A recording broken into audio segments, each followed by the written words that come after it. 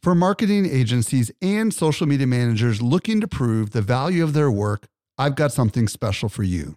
Agorapulse is not only Social Media Examiner's tool of choice as an all-in-one social media management tool, it also allows you to track the traffic, conversion, and revenue from every social post, comment, and private message. Learn how to prove your social media ROI with a free training or a free trial by visiting agorapulse.com/SME today. Again, agorapulse.com/SME. Welcome to the Social Media Marketing Podcast, helping you navigate the social media jungle. And now, here's your host, Michael Stelzner.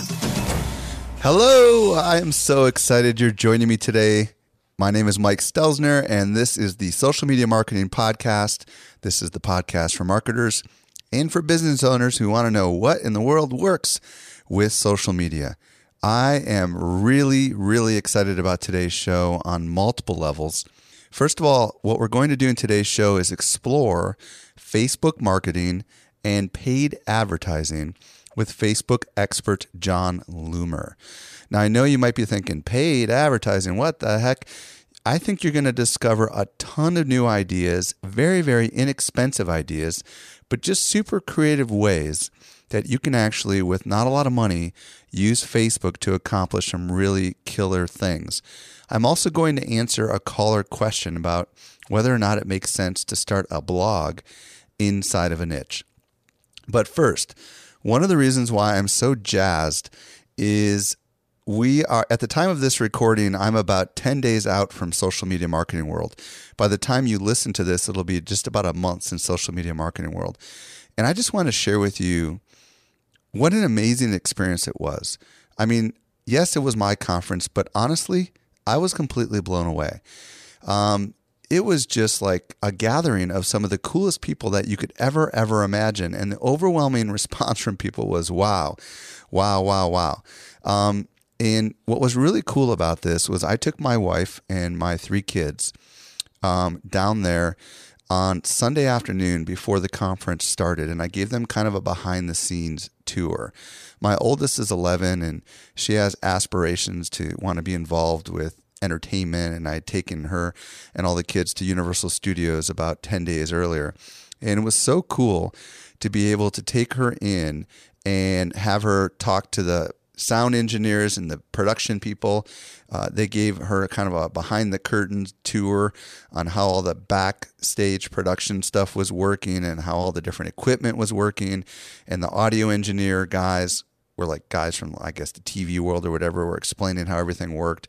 And I walked her around, brought her into our war room where they saw all the people working behind the scenes, getting ready for the thing, and just walk them through all the areas of the conference. And my wife doesn't really know exactly what I do. And my dad was there and my stepmom were there, and they were just absolutely blown away. And it was so cool to be able to show them kind of before it all started, all the production and stuff that went into this. And they were absolutely blown away. Another thing that was really cool was all the amazing people that I got to make connections with. And while it's super awesome to connect with people on Twitter, to connect with you here on a podcast, to connect with people on Facebook, there is something special about physically coming together and meeting the people that you've been watching or interacting with online. And I just don't know how to explain it, but the social media marketing world is full of some of the coolest, most social people you could ever imagine. And, you know, there's really no way for me to completely explain this to you. So actually what I'm going to do is play for you a clip that my friend Cliff Ravenscraft, the podcast Answer Man, a couple quick clips about what his experience was at this conference, just so you can kind of get the idea. Now, of course, why wasn't I in San Diego, California? Many of you know I was there to speak at Michael Stelzner's Social Media Marketing World Conference. It's his first conference ever. You would have never guessed it. In a million years, if you did not know that this was his first conference, you would have never ever dreamed. It was his first conference, physical conference anyway, for this brand. And wow, it was awesome. Over 1,100 people in attendance. The vibe and the feel and the energy that was in the room during the keynote address was just out of this world. I loved the fact that they had a networking session for 1 hour immediately following that opening keynote, which really just, I loved having that. But it was just an amazing event. The networking opportunities, the way that they did their networking. The first opening night before the conference officially kicked off, they had an opening networking party at the Natural History Museum in San Diego. Talk about here's one word that I would actually say that would give you an overall feel. It was a classy event. Now, this conference was not an inexpensive event for people to attend, but for the price that was paid, they were treated to a very classy event, and it showed, especially from the very first one. Networking opportunity, which was at the Natural History Museum. And that was just, wow. Jazz music from Phil Mershon and his friends, the Social Media Marketing World Band. Just the, hobnobbing with people in this high class place. It was just really cool. It was unique and an experience all in and of itself. And the number of people that I was introduced to and that I just met randomly, wow, great opportunities there. And I'm certain that many things will come out of that. Well, there's Cliff's words for you. And, this is the kind of thing that we heard over and over again. It was just so awesome. And, people are still, at the time of this recording, tweeting about it with the hashtag, and bazillions of blog posts have been written about it. AI has been a massive disruptive force over the past year.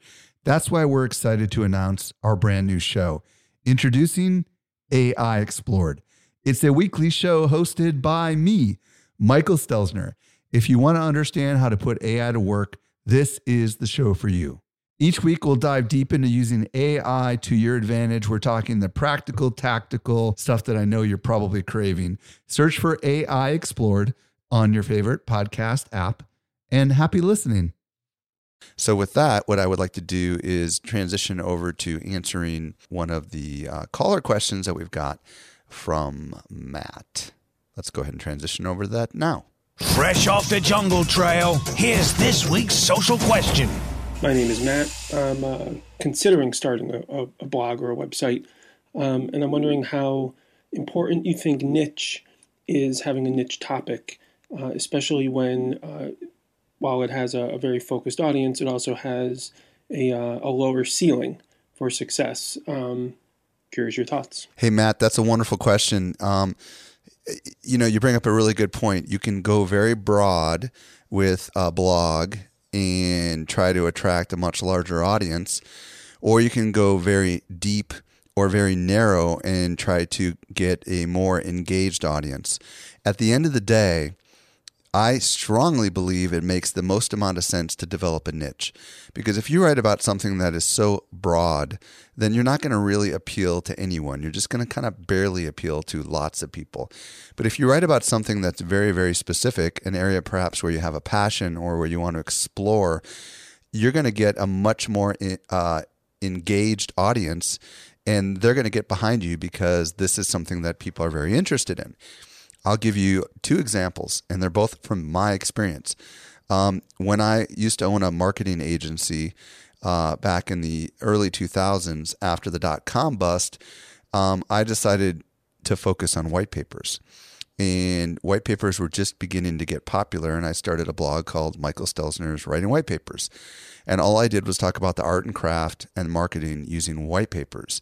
And what this did was this allowed me to draw an audience to me about a very, very specific thing, a very narrow audience.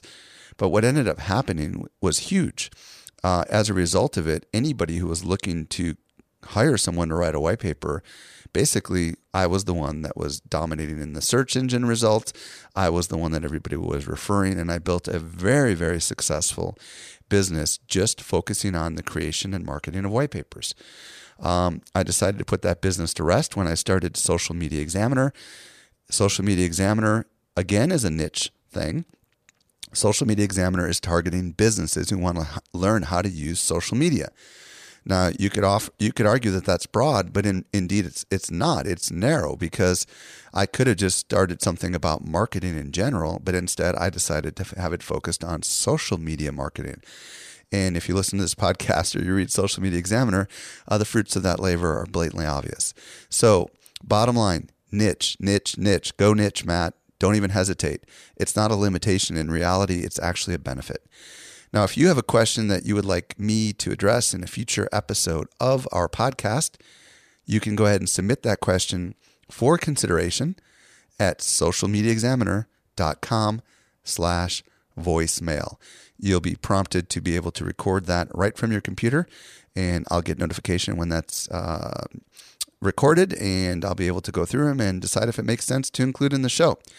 So with that, let's transition over to today's interview. I'm very excited with Jon Loomer on Facebook marketing. To help simplify your social safari, here's this week's special guest. I am very excited to be joined today by Jon Loomer. Jon used to do social media for the NBA and the American Cancer Society before going out on his own in 2011. Today, Jon blogs about advanced Facebook marketing over at jonloomer.com, JONLOOMER.com. Jon, super excited to have you on the show today. Welcome. Mike, very thrilled to be here. Thanks so much for having me on. So today, Jon and I are going to explore Facebook EdgeRank and advanced paid Facebook marketing, and we're going to dig into it. As a matter of fact, Jon, let's start with this first question. EdgeRank. Now, I know a fair amount of people that are listening right now are familiar with EdgeRank, but for those that aren't, can you quickly define what is EdgeRank and why it's important? Sure. So EdgeRank is the unofficial term for Facebook's sorting algorithm. So you probably know that you do not see everything that is published in your news feed. So depending on your affinity, so your connection with specific people and pages, as well as you know how you've interacted with a specific content type in the past, and then the weight. So again, that is Facebook putting a weight on, in particular, as we've seen, post types like status updates or photos, and then time. The older something is, the less likely it is that you shall see it.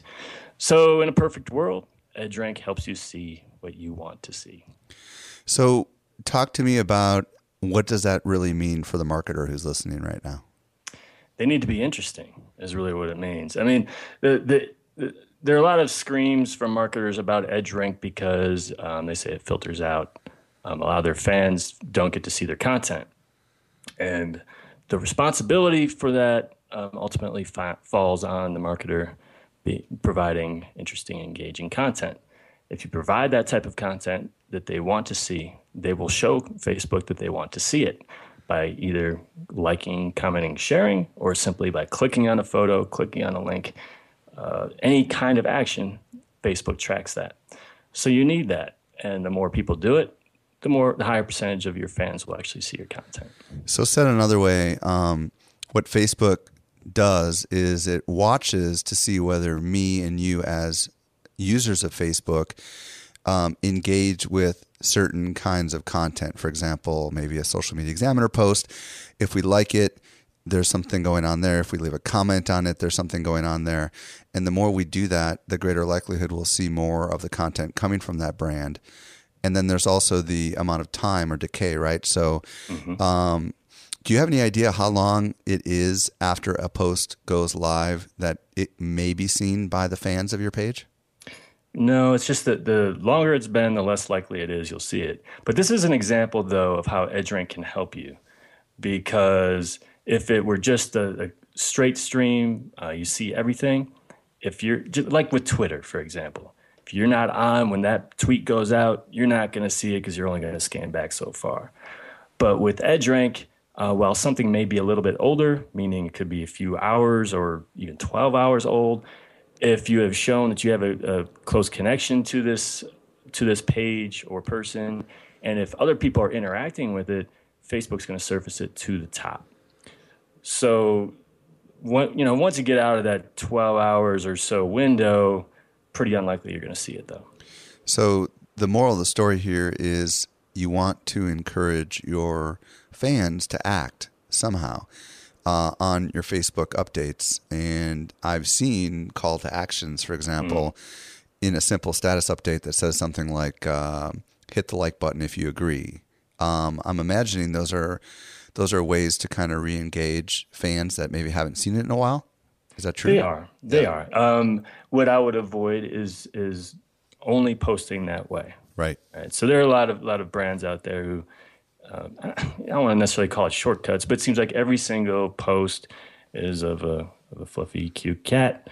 Or this call to action, fill in the blank, blah blah blah. But eventually you've got to have some personality and some soul, and I think you kind of lack that when every single post is this pretty transparent marketing message, call to action type of thing. So let's talk about Facebook metrics here. Obviously, Facebook provides a lot of analytics. What, in your opinion, should be examined by marketers to kind of know whether or not what they're doing is working? It really depends. It depends on your goals on Facebook. I mean, for me, I'm a publisher, and I make money the more people by people going to my website. So since I have sponsors on my site, more traffic, the better. Some of that traffic results in additional revenue as well, but I need traffic. So I focus on consumptions, which is a stat that very few people know about. And within consumptions is a stat called link clicks. So if you're a publisher, those are two things that you need to follow, but you don't even know about them unless you dig into your exports. Talk to me about what consumption means.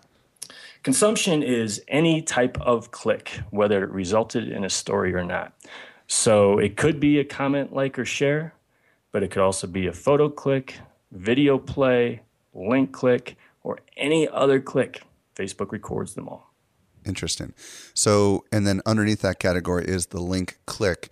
And does it somehow provide you a list of all the external links that people click on and allow you to kind of see which stuff had more clicks? Yeah. So, for example, the post level export lists out all of your posts over a given time period. And then you can look at it post by post basis, which posts had the most overall consumptions, but which posts had the most link clicks. And if you had a post that had a link in it, you will get link clicks in it that Facebook tracks for you. Now, does this mean that since we know that there is a time decay to Facebook updates, does this mean that perhaps some of the more popular links that you've shared on Facebook, you may want to share again at a later date if you're a publisher? I'm curious what your thoughts are on that. Yeah, and actually I did a little experiment on this last year. And what I was doing and it depends on your audience as well, but and Social Media Examiner is the same way. We've got international audiences where we don't only apply to people in the U.S. So we want to make sure that we reach those people who are in completely different time zones halfway across the world. So what I was doing was scheduling out kind of resharing links to some of my articles, more popular ones, but in the middle of the night when I was sleeping. And what I found was, first of all, because the thought is if they're seeing it over and over, you're going to get more negative feedback. Well, they weren't seeing it over and over because more often than not, a completely new audience saw it the second time. And since the average user is on 30 to 60 minutes a day, only half of the average users are on every day. If you space it out correctly, with that time decay in mind, you can post multiple times a day. That said, I would not post my recent post this morning at 8 a.m. and then tonight at 8 p.m. I wouldn't do that, but I would reshare the exact same or essentially the same thing, maybe 3 weeks or a month later, at a completely different time though. Well, this is a perfect transition over to my next question about Facebook targeting, which may or may not kind of get us into Facebook advertising as well. But obviously, Facebook over the last few months made it easy for you to target your updates to different audiences. Can you talk a little bit about that? And did you use that, for example, when you're targeting people, for example, outside the United States? I'm just curious if you can expand a little bit on that. Yeah, so there are various forms of targeting. You can target your posts or you can target your ads. I am personally not a big post targeter. And the reason for that is, there are two reasons for it, really. The first is that you ultimately cut some people out this way. So when you create a post, you're only targeting certain countries. You're not targeting an entire time zone, for example. All right. So you'd have to do a post for every single country and to make sure you reach everyone who you want to reach. Gotcha. Well, I'm fine with that kind of targeting with ads because I want to dedicate my ad spend only to specific countries in most cases. Whoever liked my page, I want them to see my stuff if they can. So I wasn't a big fan of it because of that. The second thing that I ran into was once you say start targeting multiple demographics in separate posts, they all show up on your page. So you have to hide ones from your timeline so they don't all show there. Very interesting. The whole thing was just kind of clunky for me. Yeah. So for me, though, where the power of Facebook targeting comes to life is within advertising. And Facebook is constantly releasing something new to make it just incredibly powerful as far as the level of targeting involved. Let's dig into this a little bit. So on the Facebook advertising side, kind of reveal some of the newer things that Facebook has been doing with targeting. So, going back a little bit, last year, custom audiences were first rolled out.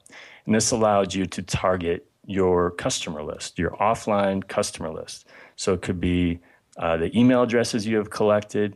It could be phone numbers you've collected, Facebook UIDs you've collected. So these are people who have proven to subscribe to your content or buy something from you in the past. So then whether or not they're actually your fans, you could create ads that are targeted at those people. So you could use it for various ways. It could be to grow your fan base with relevant people who have already proven to enjoy your stuff. Say, hey, like my page kind of stuff, really simple. They already like you, and you can exclude people who already like your page. So it's only people on my customer list who don't like my page, create this ad for them. So you could also really kind of tailor your messaging to those people.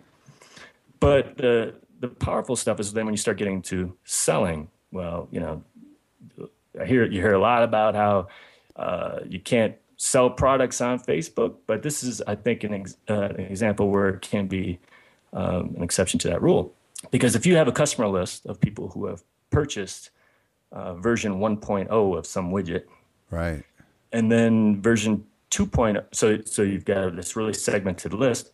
Version 2.0 is released. You're already sent them an email blast, but you're not going to email them every day. Right. But you do this in conjunction with your emailing. You create ads to remind them when they're on Facebook. So whether or not that Facebook ad leads to direct sale, you're all over the place, reminding them, hey, you've got version 1.0, 2.0's out. I know you love 1.0, go get it. So it's a really good way to stay top of mind and drive those relevant sales. Yeah, let's explore this for a minute because I think it's very intriguing. And when I first heard about it, I was really quite intrigued, to be honest with you, because one of the thoughts that came through my mind was, why can't I just take, for example, all 205,000 people on Social Media Examiner's list, import it into Facebook, and then Facebook will probably tell me some demographic breakdowns of that list, won't they? Because they've got all this. Now we've created kind of a group, and doesn't it reveal kind of the demographics of that group after you've imported that list into Facebook? Once you've imported that list, you'll get the number of people on the list, genders, locations, right? Well, so this is what happens. Once it's in, you can start saying, I want to target only people within certain countries. And then you'll see The how many numbers. people are within those groups on your list, right? Just kind of by, I guess, process of elimination or trial and error in that way. It's a powerful way to get, it's an indirect way, John, of getting demographics on your list, because Absolutely. if you know what percentage of the email imports happen to be on Facebook, and you say that you want to target women, you can quickly see what percentage of that is women, and all of a sudden you've got some brilliant insight into your list that could And be used. I believe there was an article on Social Media Examiner about that. Yeah, wasn't there? yeah. Actually, I think I told whoever it was to write. Yeah, Andrea. Well, Yeah. I asked her to write that article. But the other thing about it that's a little scary, and I'm sure some people listening right now might be thinking this, is do I trust Facebook with my email list? And what are the privacy implications here? Can you speak to that a little bit? Yeah, and I understand that, but this is what happens. So you upload that list to Facebook. Facebook doesn't see anything. They hash it out and automatically connect it to accounts that are already there. They don't then share that data with anybody. I know it's confusing to users. So, but the thing is, when you see an ad surface to you, you don't know how it is they targeted you. That you don't know if it was via importing an email list or if it's because you fit a certain demographic. You may realize ads are more and more relevant, but other than that, I don't see necessarily there's not a privacy breach there. Yeah. And Facebook's not taking those email addresses and giving them to anybody else. These are email addresses you already own for yourself. Right. I think the tricky thing that a lot of us that have big email lists might be concerned about is it's really a trust factor, right? I mean, like, can we trust Facebook that those emails are dumped and it's just basically what's left is just an aggregate big list of people that happen to have emails affiliated with those accounts? That's the first issue, and you're telling us you can. And then the second issue is it a violation of any kind of privacy policies that may be in place? And because it's just kind of an aggregate generic kind of thing, you're saying no. But I just know these are thoughts that go through the mind of marketers. You know what I mean? Because when you're talking about your number one asset, which is your email list, it's kind of a scary thing. And frankly, I thought twice, and I didn't do it. I was going to do it when we were promoting Social Media Marketing World, but I decided not to just because I just wasn't sure, No, I was the same way. And so you've tried this. I have tried it. Absolutely. And it has been effective.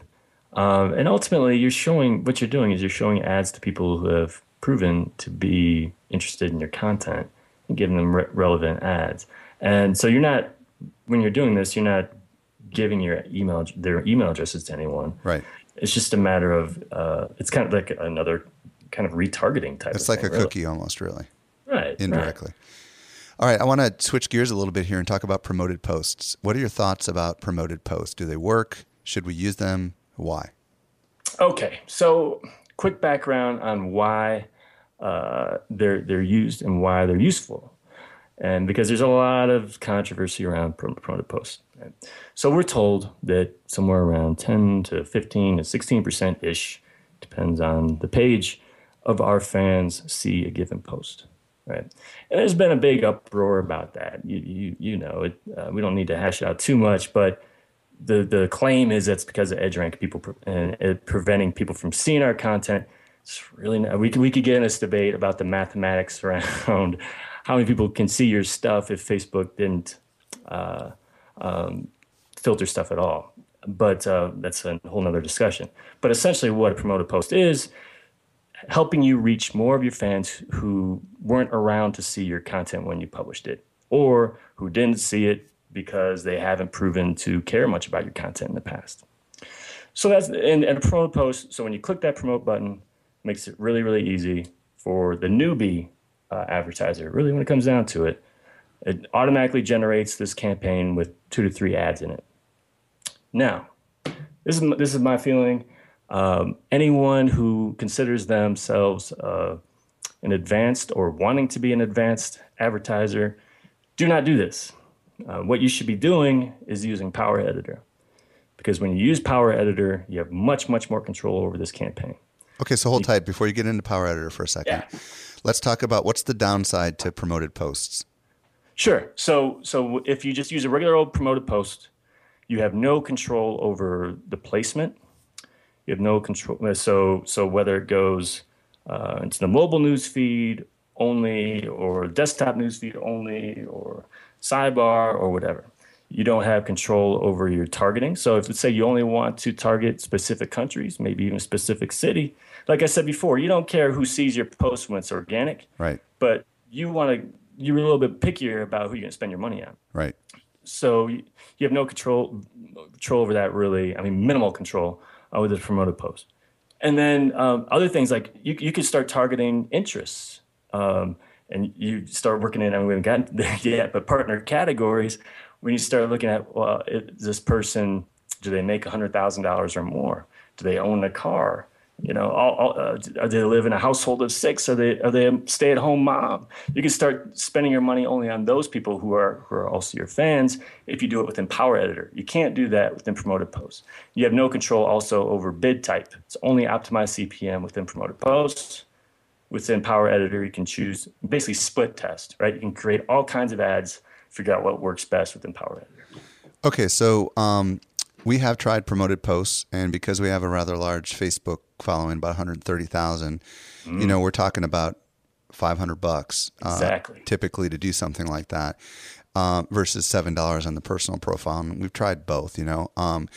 On the personal profile, it's worth it, I think, to try the $7. But what I hear you saying is, you know, rather than blow $500 or $200 or even $100, depending on how many fans you have, you can actually be a little bit more judicious and economical with your campaigns by using Power Editor. Is that what you're saying? Exactly. And as you know, within the promoted posts, you only have certain options, right? Right. So your minimum was, you said, a few $100s. Right. Within Power Editor, you have full control over that. You can make it $1 a day budget, you know, whatever it is you want. And again, you can make it more efficient by focusing only on specific people, so you don't waste money on people you don't want to spend your money on. Okay, so let's start with, what is Power Editor? Is this like a Facebook app or something, or what the heck is it? Yeah, it's a browser plugin. It used to be just Chrome, but now when you go to facebook.com/Power Editor, and I do it at least from Safari, it goes straight to it. You may have to install it, though. I think it's a plugin regardless for your browser. And it's essentially a bulk ad editor. So if you are someone like me who likes to split test and create many, many ads, this is a much, much easier way to do it. But it also has, so whenever Facebook rolls out some new cool tool, right, whether it's awesome, like custom audiences, partner categories, lookalike audiences, all this kind of stuff, first they always go to their ads API, which goes to third-party tools, and Power Editor. So Power Editor is a third-party tool that integrates with the Facebook ad interface, is what you're saying, right? It's not third-party, though. Oh, it isn't? Okay. It is Facebook, but it offers that they roll out their new stuff, their new features to Power Editor in addition to the third-party API. But the main ad interface, the self-serve ad tool, often doesn't get this stuff, or they do much later. Because it's really kind of along the same theme of promoted posts. It's dedicated to making it as simple as possible for a newer advertiser, or trying not to overwhelm them, keeping the steps simple. So they cut out a lot of the more advanced stuff from the main ad interface. Okay, so let's talk a little bit about what Power Editor can do. And I don't know if this partner categories thing is related to this or not, but can you share a little bit about what you can do with Power Editor that you can't do elsewhere? Sure. So within Power Editor, you can create all the different, like we were talking about with promoted posts, first of all the various split testing you can do. Like I want to say target mobile devices only. And when I target those mobile devices, I want to target only iOS devices. When I target those iOS devices, I want to target only iPhones, not iPads. You can do that within Power Editor. All right. And then placement, like I said, placement. So it's only mobile. You could do only news feed, both mobile and desktop, or only desktop. All these split testing options you can do within Power Editor. You often only don't have like regular CPM options within the main ad manager, which you do within Power Editor. Domain sponsored stories, custom audiences, creating the custom audiences, lookalike audiences, partner categories, conversion tracking. Most of those either aren't available now within the main advertising interface, or they weren't available when it was first rolled out, and when they were rolled out to Power Editor. Okay, so let's talk about partner categories, because I've heard you mention it quite a bit. What is that, and how does it work? Great. Yeah, it's really, really interesting. So Facebook partnered with, let's see if I remember the three, Datalogix, Epsilon, and Acxiom. Okay, so three companies that have a whole lot of data on user behavior. So purchases, demographics, how much money they make, whether they own a car or not, when they bought that car, on and on and on. There are 500 categories, over 500 categories now, and they're going to add to it. Wow. So this has nothing to do with their behavior on Facebook. This is on other sites and offline. And so you can now target these people based on these categories. So here's an example. So a reason why this is useful. So because otherwise, before you had custom audiences and things like that, your targeting was based on the accuracy of someone's profile and how much information they provided within it. Right? Gotcha. But with the partner categories, let's say this is an extreme example where you're probably not going to sell a car on Facebook, but a good example otherwise. So let's say you are a truck dealership, Ford truck dealership in Denver, Colorado. The Datalogix info within there, you could target someone who bought a Ford truck that is 5 years old, who lives within 25 miles of Denver, and that truck was priced at over $30,000. Wow. And then you can target them based, maybe only one. You can add in your other targeting, right? So only men, maybe that's your target audience. Maybe your target audience is 40 and up. So you combine it with your other targeting as well. So potentially extremely powerful. So new, I have not heard of results at this point. So, because really the value of it all goes down to the quality of this data. And so it's hard to tell, but you pick a single category, a lot of times it's millions of people in this. So lots and lots of data. And then you can cross those categories. You can pick multiple categories at once to start zeroing in. So like I said, like with the truck buyer, if you focus just on someone who owns a truck, that could be many, many millions. But if you focus on someone who owns a truck, who owns a Ford truck, that was purchased 5 years ago, then it starts whittling down and down and down and down. Let's talk a little bit about, and this is going to be my last question. Let's talk a little bit about price. How does Facebook determine the cost? I know there's typically, you got this cost per 1,000, the CPM, and then you've got the cost per click, right? But when you start adding all these filters, so to speak, into it, does the cost typically go up?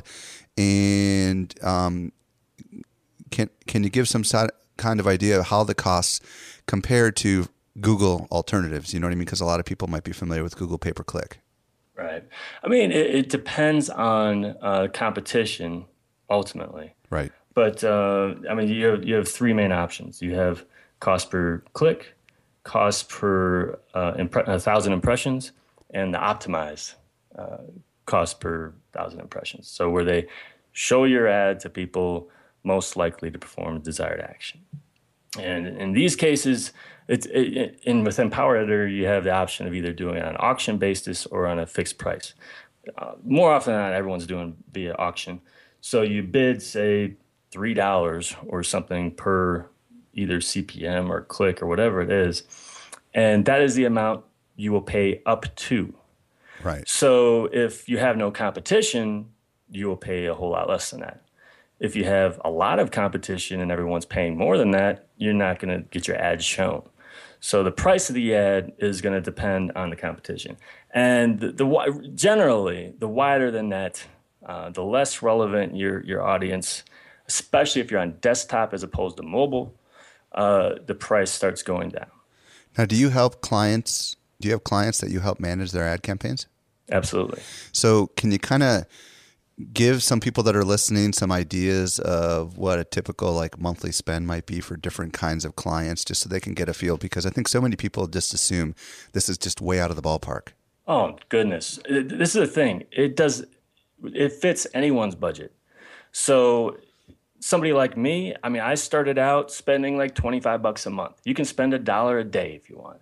Or if you are like helping a New York Times bestselling author, when they released a book, we were spending more in the hundreds per week. I was helping another client that's in sports. We're looking at hundreds per day. But it depends on your goals, but it can fit anybody's budget.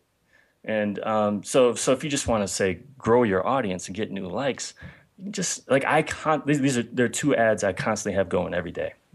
One is the domain sponsored story, which we haven't talked about, but one that drives traffic to my website. I have it going for like $3 a day. And I've got a page like sponsored story where it's surfaced to people who are friends of fans already to increase likes. And that's usually just for a couple bucks a day. So I have a base of just $5 a day for my budget. So that's just an example of it. You can spend as little or as much as you want, depending on your goals. Well, folks, as you can tell, this is a big topic, and Facebook can do a lot more than many of us realize. I know I've learned a lot, John, just from this interview. If people want to learn more about you, John, and maybe read some of the articles that you're writing on this topic, where might you send them? JohnLoomer.com is the best place to go. I write about all of these topics. Anything you can imagine, any of these topics we've already discussed, I've written about it. So if you just go to my site and type it into the search, whatever that topic is, it will show up. I publish 5 days a week, and that includes a podcast, that's a social media pubcast, and a video blog, and guest posts that come in. So we exhaust this topic. And and your podcast again is for the podcast listeners, obviously, Social Media Pubcast, right? That's right. So we have a lot of fun. It's basically like we're sitting down at a bar talking about social media marketing the way we nerds do, right? Well, thanks for cracking open a virtual one with me. That's right. John, it's really been awesome talking to you about this, and I look forward to learning a lot more from you in the future. Thanks for joining us today. Awesome. Thanks, Mike. Well, I hope you got a lot out of that interview. I know that John brought up a lot of really cool ideas.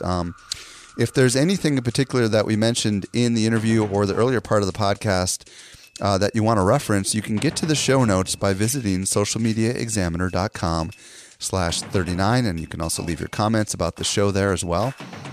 If you enjoy the podcast, and maybe this isn't just your first episode, but you've listened to a couple of them, you can help us get the word out in two ways.